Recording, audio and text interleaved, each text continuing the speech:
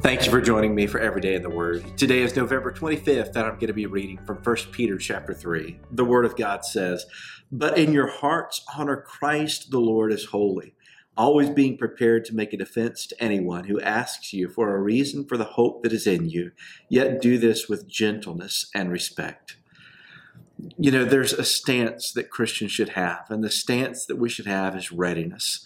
A readiness to share the gospel, a readiness to proclaim and give a defense for the peace and the hope that God has given us. And the reason and the way that we can have that stance is by setting apart Christ as holy in our lives, walking in obedience to Him, finding joy in the commandments of God, and walking in that obedience and holiness. So I pray that you have that posture in your life, a posture of readiness, saying, God, whenever you open the door for me to speak of Christ, I'm ready. I want to be bold. And as you do that, have a great day.